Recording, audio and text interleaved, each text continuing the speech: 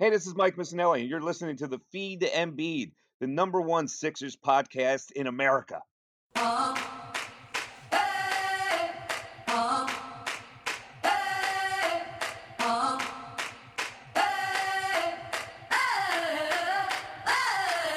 Yeah, 2-1 on his jersey, playing like he's number one. Best big in the league, and it's no debate. Booze from the haters, want him to the exit. I guess every franchise needs its process. Every franchise it needs its own process. Coming down the lane, yeah, watch your head, yeah. We poster every game, yeah, get your Kodak. Once he gets you under the basket, you better just pray. Hit you with the jab step, knock down, lock from Ben. Get out the way, and one, let the fans know it. Yeah, homie, let the fans know it. Watch the trailer, the three's going in your eye. If you mess, you better get back. Cause if Embiid's there won't be a putback. Keep all that trash out of the paint. Cause Embiid will put it back in your face. He's a cold-blooded killer and he take no prisoners. Yeah, dump off from TJ. Call it the Feed to Embiid. Good afternoon, everybody. This is a special episode of the Feed to Embiid. I am your host, Austin Krell.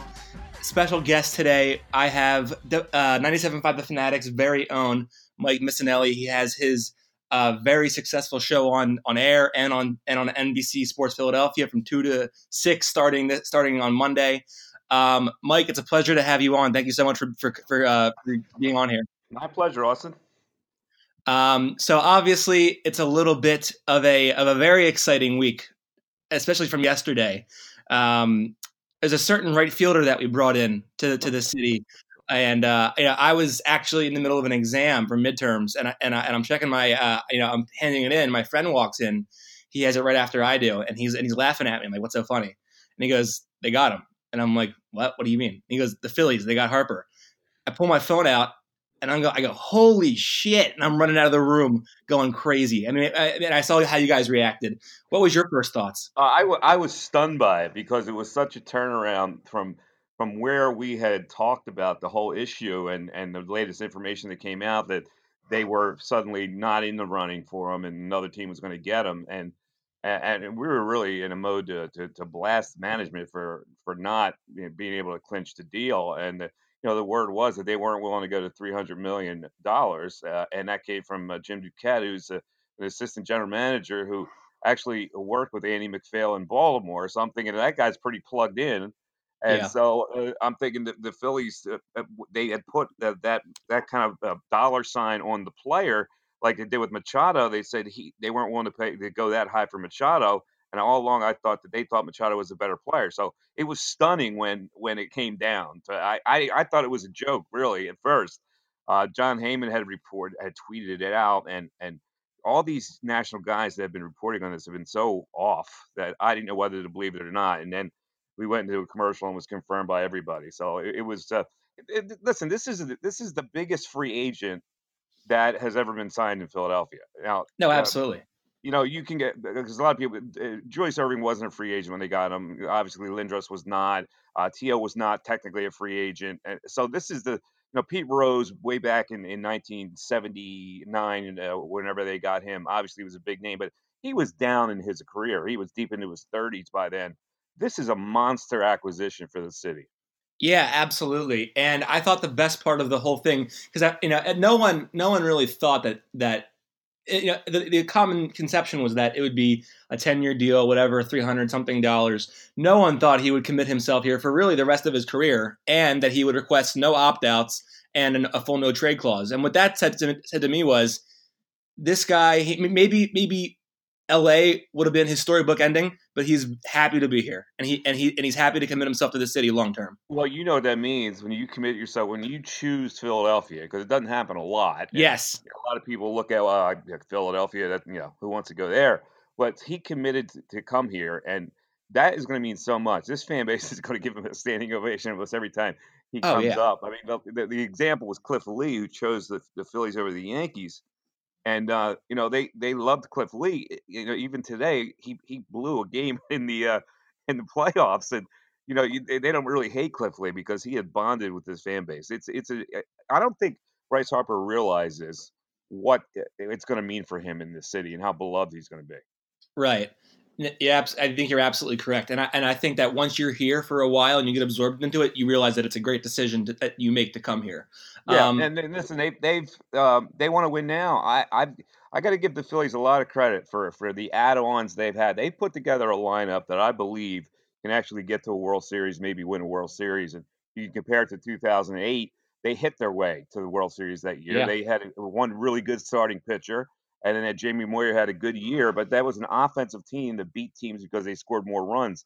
I think this team is kind of in the same category. I think you're absolutely right. Now I want to dive into you a little bit to give the listeners an idea of who you are. So I've always said that ever since I got into sports radio and listening to you guys every day, that there are a lot of personalities out there, but you've always been one of the favorites of mine, and you're living the dream, getting paid to talk about sports on the radio, and now you have your own slot on TV. I done my research on you, and you began as a writer for the Inquirer, and now you're at the Fanatic. You also have a degree in law, and even though your fame comes from sports media, you've also been a professor at St. Joe's too. So your resume is obviously exceptional. And my question to you is, how did you begin this journey, and how did you find sports radio? It's really an interesting question, and I get it all the time. And sports radio kind of found me rather than me finding it. Yeah. It really happened by accident, to be honest with you. And my whole career, really, I just kind of let it go wherever it was going to go. I was a writer at the Inquirer while I got my law degree, and when I got out, the Inquirer wanted me to stay on for an extra year to cover college basketball. And the first assignment was in Maui, to cover Villanova in the Maui Classic. So I postponed the law career, and then the more I did it, I mean, that's when the Inquirer was a viable entity and they had a budget. So I'm flying all over the country doing feature stories and covering Final Fours. And well, it was a lot of fun. And I had a lot of law school buddies that were miserable in law. Yeah. So I just stayed with it for a little while. And then sports radio was born in 1990, I guess, here. And the management looked at we got our own show together. The Inquirer sports staff got our own show together. We call it the morning sports page, where we would go on an hour for their morning show, which was Tom Brookshire. So we did the last hour because he didn't want to do 4 hours, and we did 9 to 10. And we had personalities that we knew we were talking about, and management kind of took inventory of it, and one by one they kind of poached us into sports talk radio. I left the Inquirer to take a 1 year contract with the other radio station, and I figured it's a gamble. I mean, if it doesn't work, I could practice law, whatever. But it really worked, and Yeah. my career just kind of flowed from there. I got a chance to be on. I was a nightly sports anchor on Channel 17, and I published my own magazine for a while called the Fan Magazine. And I've done Yeah. a couple of other TV shows. So like, the opportunities just came to me, and sports talk radio has always been my base. Yeah. Well, obviously it's a tremendous story, and you do a great job of what you do. So whenever you have these guys on Twitter, on the radio, criticizing you, that you do an unbelievable job at what you do, and it's a pleasure to listen to you every day. Well, I Um, appreciate that. I do get a lot of hate on Twitter, but here's the thing. The only thing that I can control on Sports Talk Radio is to be as honest as possible, and that's what I try to do. And I think this is a town that deserves that kind of honesty. yeah. And sometimes people don't agree with my opinions, and I come out with my opinions strong. And sometimes it blanches them because they don't have the same opinion. But Yeah. it's part of the whole thing. It's okay. Yeah. Um, and kind of going off of that, my next question is: as someone who has listened to or watched your show every day, there have been a handful of moments when I think to myself, how does he restrain himself when it comes to the ridiculousness of some of the calls and the hostile ways in which some of the callers interact with you? And in my research that I've done, I found a recording of a show in which you tried to civilly talk to an individual who became disrespectful after you had called him out for double parking his car in a spot the day before. And I don't know if you remember that. I don't know if you remember that, but I was floored by it, how absurd the kid was being. But how do you remain patient and professional, and how do you handle it when callers are excessively out of line? Well, I that's the fun part of it, actually. It's like, the back and forth conversation, and sometimes it gets my ire up, but I try to present the other side. I mean, it's my lawyer training. I try to get the people to think about the alternative that from their opinion, and and sometimes they get belligerent, and sometimes the callers are ridiculous. Where I just shake my head. Now TV is showing my expressions now, which I have to be careful about. Yeah. But the fun part, well, you get a caller who doesn't agree with you to agree with you at the end of the call. Like that that's a mission of mine. It's like a little game I play with myself. And Oh see if I yeah. can present the other side to him where he would actually see that maybe my points are actually valid. Oh So yeah. I mean, so that's the fun part. Yeah, you can't get into a screaming match with people. They're there to get their 2 minutes in, and they have their opinions, and sometimes they cross the line, but it's okay. Yeah, like I think the funniest part, I'll be driving home from class one day, and I'll hear some guy, oh, he would have signed here already. He just want to be here, and then you make a point, and then you hear them drop silent for like a good 2 seconds, and they're like, uh, yeah, I guess, and they're like, all right, brother, have that, you got it, have a good day, and Yeah, well, then it's like you got him. yeah, this Harper thing, really, because people had made up their mind about certain things, like, he wanted an opt-out clause, or his wife didn't want to come here, or he didn't want to play for Gabe Kapler, right? Yeah, And all that stuff. What I try to present, I've covered sports all these years. Players don't care who the manager is in baseball. They really don't. They're not going to not come here because of the manager. They're going to come here because it's the most lucrative contract they can get in this whole quest for them to be the highest paid player in the game. So, like, this is really what's really funny, the pressure that a media can put on a fan base, or a team rather, to convert a fan base, is really extraordinary, because I mean we pressed this pedal on Harper for a really long time, and if the Phillies were smart, and I think they are, they're paying attention to fan reaction, and they said, if we don't get this guy, this fan base is going to revolt. So I think Sports Talk Radio in particular is a good vehicle for that. yeah, absolutely. And I thought the one thing yesterday when I was reflecting on all of this, my one thought was, okay, I actually had a couple of thoughts, but my first thought was, when the dust settles on the situation, in the end, all of these guys truly care about at number one. Only thing that matters is that money talks and bullshit walks, and that's exactly what it is. Patrick Corbin took more money to go to DC. Did he want to go to DC? We'll probably never know. Mike Trout, not Mike Trout. Manny Machado went to San Diego for $300 million. Does he want to go to San Diego? Unlikely. We don't know where Bryce Harper wants to be number one, but the money was right in all three situations, and Yeah, that's number one. the thing that bothered me with this whole thing is about the Phillies, is if they were trying to get a bargain price. And Nate knew going in that Boris was determined to get his client the most money ever. I mean, that's Yeah, the way the guy operates. He had a client where he could get the most money in baseball. So when they did not go to 330 right away, I thought they were just kidding themselves. I mean, yeah, Giancarlo Stanton was making 325. Boris was not going to take any less than that. So it was yeah, amazing that it took this long, that they actually tried to get him for a lower price when it was not feasible to get him at a lower price, and a yeah, lot of this was a waste of time until they finally got to the number. yeah. And I was reading through the tweets that were going out, and I'm thinking, you thought you had a chance to get him at 270, 300? Are you out of your mind? What have you been doing this whole time, thinking that you had a chance to get this guy at 270 to 300 when he's much better than Giancarlo Stanton, and he's getting 325? I was so shocked by the ridiculousness of that I couldn't believe it. I was like befuddled by it. Yeah, But and that was the tenor of the first hour of yesterday's show. Was we, yeah. we were saying the same thing, and then all of a sudden Yeah. we said, "Oh, never mind." And they Yeah, got nah, him. yeah, it doesn't matter anymore. But seeing as this is a Sixers podcast and we've talked about baseball for the first 13 minutes, let's dive into that now. They got a great win last night without Embiid. But speaking of Embiid, it's now going on. I think the fourth game, maybe. I think it's the fourth game, almost going on five tomorrow. That Embiid's been out. What do you make of the situation? Well, he's going to be back. I think they're being overly cautious, but last night they showed an ability to move the basketball and get guys involved off assists and score off of passes. And I thought their movement on offense was really good last night. Now he slows that down a little bit, but he gives you so much the other way.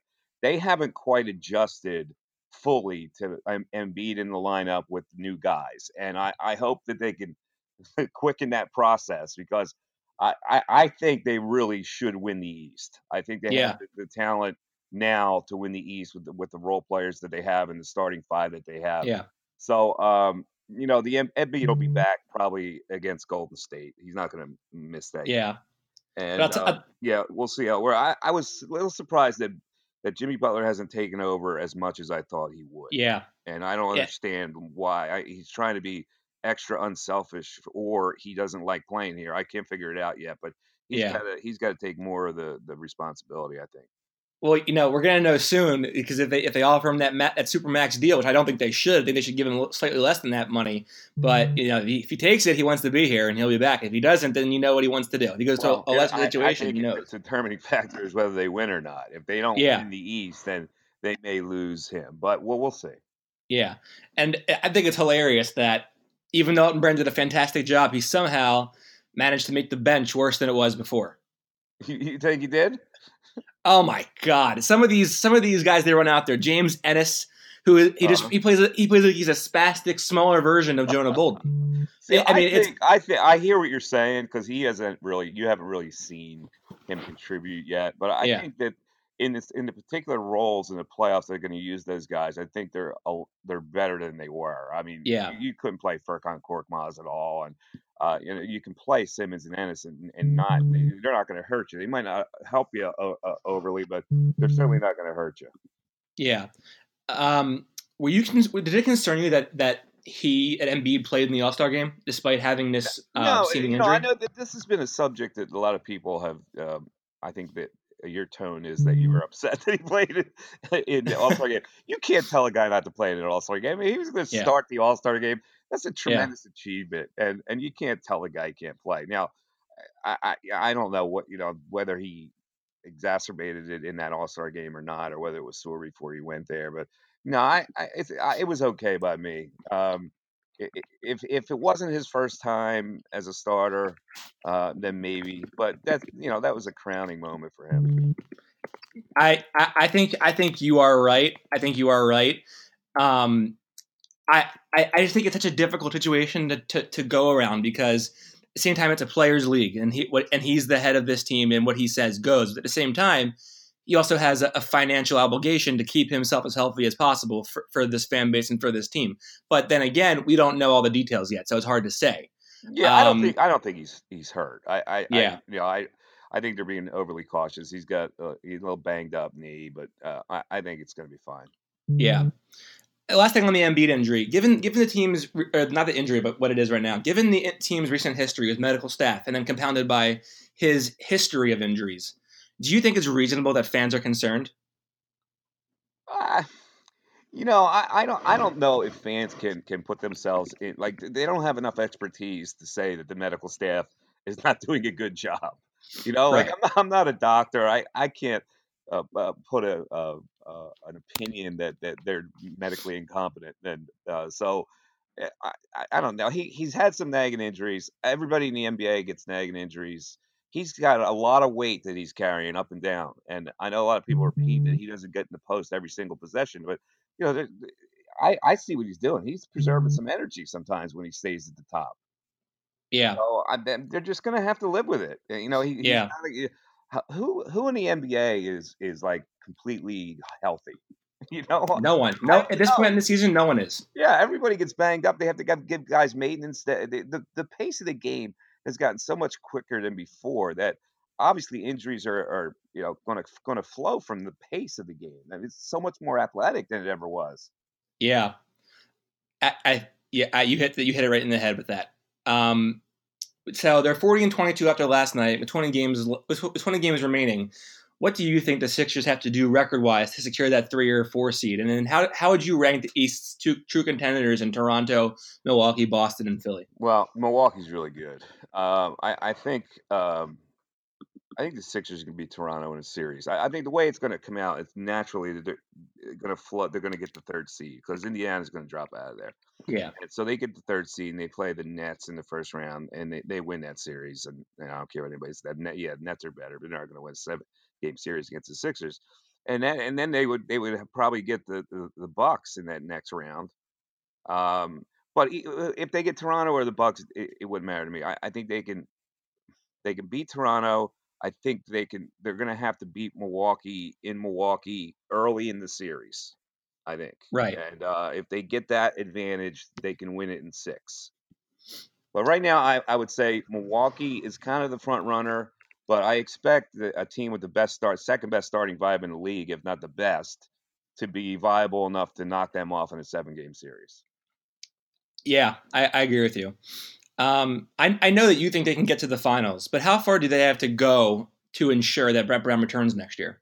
I think that the Eastern Finals, if they lose, they'll have to lose in 7 for him to stay. If they lose in the second round, he's done.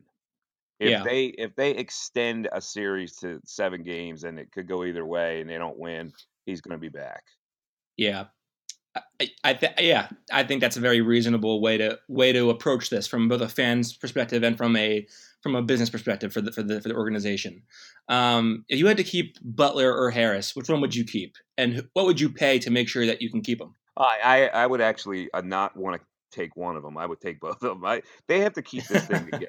They really do. I mean, they don't win it this year. Golden State is ripe the following year. So in my mind, and Alton Brand has told me directly that their plans are to keep them both and keep it together, and they can do it financially. So I would expect. I couldn't take one or the other. To me, that would be a defeat. To keep Yeah, keeping them both and keeping that starting five viable enough to win a championship the following year has to be paramount to them. yeah, yeah. And then going off of that, and you kind of gave your answer, I think, but if you had No, to the make a easy answer prediction, is Tobias Harris you keep because he's yeah, performing a little better. But Butler does, so many things defensively, and yep. he's reliable in the fourth quarter, and so I couldn't divide one from the other. Yeah, I think Butler brings things to the table. Like he's a calming presence on the floor as a floor general right late in the game. And to Boston Celtics, when they figure out Ben Simmons, he gets very tight, is very panicked in the late games. And Butler's there; he can play point guard at 6'8". You can switch up the lineup a little bit, be more versatile, and he offers this calming presence on both sides to play point guard. And I think that's important whether he's scoring or not. Yeah, Um, I agree. so you already gave me, I think you probably already gave the answer, but if you had to make a prediction, we'll both be Sixers next year. I say yes, they both will be Sixers. Love to hear that. Love Yes. to hear that. And then my last question about the Sixers: will JJ Redick be back next year? Interesting question. I would think yes. I think that he like can't find a better situation than what he's got with this team. Yeah, So I would say yes. Now, maybe they have to pay him a little less, and maybe he'll take a little less at this point of his career just to stay here, because he's not going to do better than this team. And he's got a yeah. winning team, and he's got a situation where he lives in Brooklyn, and Philly's a good spot for him. So yeah, I think he'll be back.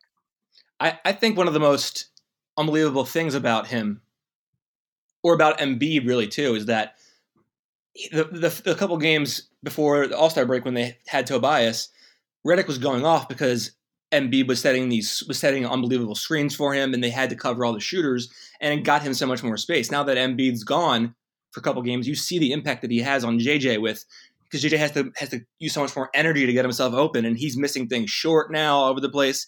So you really see the value that Embiid adds to JJ Redick. Even it's really a fascinating situation there. Yep. Now, seeing as you usually have General Knowledge Wednesday, and you're a guest on my podcast, I thought I'd flip the bill for once. Okay. And so I'm going to give you one question. Okay. What is the only U.S. state capital that does not have a McDonald's? The only U.S. state capital that does not have a McDonald's? Yep. Oh my God. I'll go Albuquerque, New Mexico. Wah, wah, wah. I don't have the sound effects. I don't have the sound effects that you guys have, but it's Montpelier, Vermont. Get out. No Yep. McDonald's there? There's no McDonald's there. Unbelievable. What are they, in Vermont, are they anti-McDonald's? Listen, man, I didn't read the questions. You got to give me more information on that. Come on, bro. That's a violation on my part. I apologize. Because I have to use that on the air. Yeah. You can use that one on Wednesday. I got to know the reason. Yeah. Right, Listen, get back to me on that. I'll email you that one. All right. I had two small things left I wanted to tell you. I remember back in August, I was moving into my apartment, and I saw your show on TV, and I called in, and I presented the idea of moving Santana to third, Maikel Franco to shortstop, Yeah. and then Oh, that was you. that was me, and then someone Oh else, my I think God. Kingery to I second base. blasted you for that. And you said that might be the dumbest idea I've ever heard in my entire life. And then you go what? You don't want Bryce Harper? And I go he's a diva. I don't want a diva. And you're like, what do you care if he's a diva? Looking back on it, oh my God, am I happy to have Bryce Harper? You learned a big lesson from that call. I learned a big lesson that day. Yes, you did. Mike, where can people find you? Me on Twitter, Mike Miss 975 on Twitter, or email mikemiss@975thefanatic.com. Awesome, Mike. Thanks so much for coming on. I really appreciate it. All right, Elton. Take care, buddy. Take care. And that was Mike Missanelli of 97.5 The Fanatic. Huge thank you to Mike, who's one of my favorites in the industry and one of the guys that I look up to in sports radio. He was a pleasure to have on as a guest. It was my honor.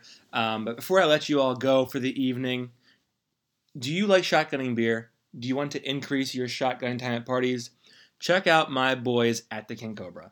The King Cobra is a shotgunning tool that makes the perfect shotgunning hole in under a second. It's also a tab puller, vent puncher, and all fits on a keychain. For more information about the King Cobra, check them out on Instagram at the King Cobra Co. That's the King Cobra Co. And Cobra is spelled with a K. For 10% discount on all products, enter the code TrustTheCobra10, all caps, all one word. Pick up yours today. The feed to Embiid and its name is protected by U.S. copyright laws. Reproduction and distribution without written permission is prohibited. Copyright the Feed to Embiid 2019. Once again, this is the Feed to Embiid. Thank you for tuning in, everybody. We will be back with more Feed to Embiid tomorrow night after the Sixers face the Golden State Warriors in Philadelphia. Thank you for tuning in.